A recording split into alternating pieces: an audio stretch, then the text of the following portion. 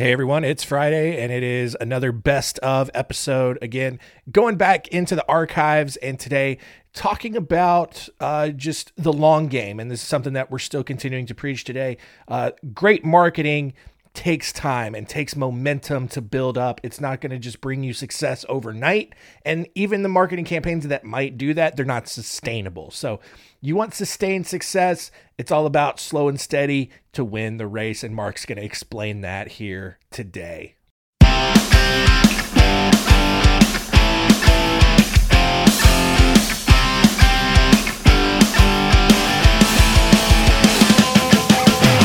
Welcome to the Law Firm Marketing Minute, your source of internet marketing inspiration.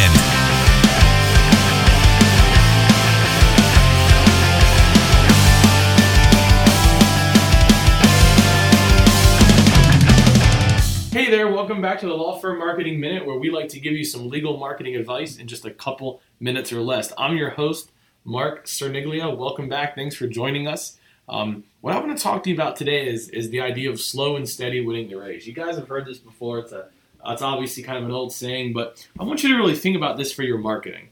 Okay, there can be a tendency, especially in the digital age we live in today, to just kind of want to do some advertising and marketing that's just going to quickly make the phone ring and drive up your leads. And sometimes that's hit or miss.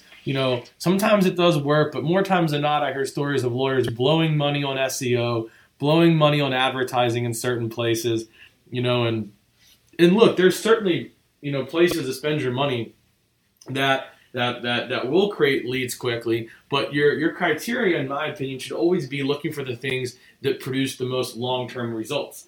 So some things, like maybe even Google AdWords, can produce results today and will still produce results most likely a year from now and for years beyond that, right?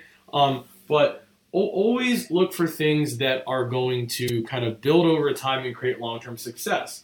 You've heard me talk about email newsletters before. That's a great example of something that really takes a while to begin to build results, right? It's not like the first time you ever send out an email newsletter, all of a sudden all these people are just going to come out of the woodworks that you haven't heard from in years and just send you business, okay? They might not have any business to send you that month that you send out your email newsletter. But when they start hearing from you consistently every month and just kind of continually are reminded of you and what you do, and that builds over time, right? So that when an opportunity does come up, they're going to remember you. They're not going to forget about you. And that's just one example when it comes to email newsletters. Networking, which is a completely different form of marketing from the internet, is kind of the same way, right? You can't just show up to a networking event or any type of association or anything and just assume people are going to fall over trying to pass business to you. Of course. You know that you have to go there and build relationships and build rapport, and over time, it leads to business. And so I really want to encourage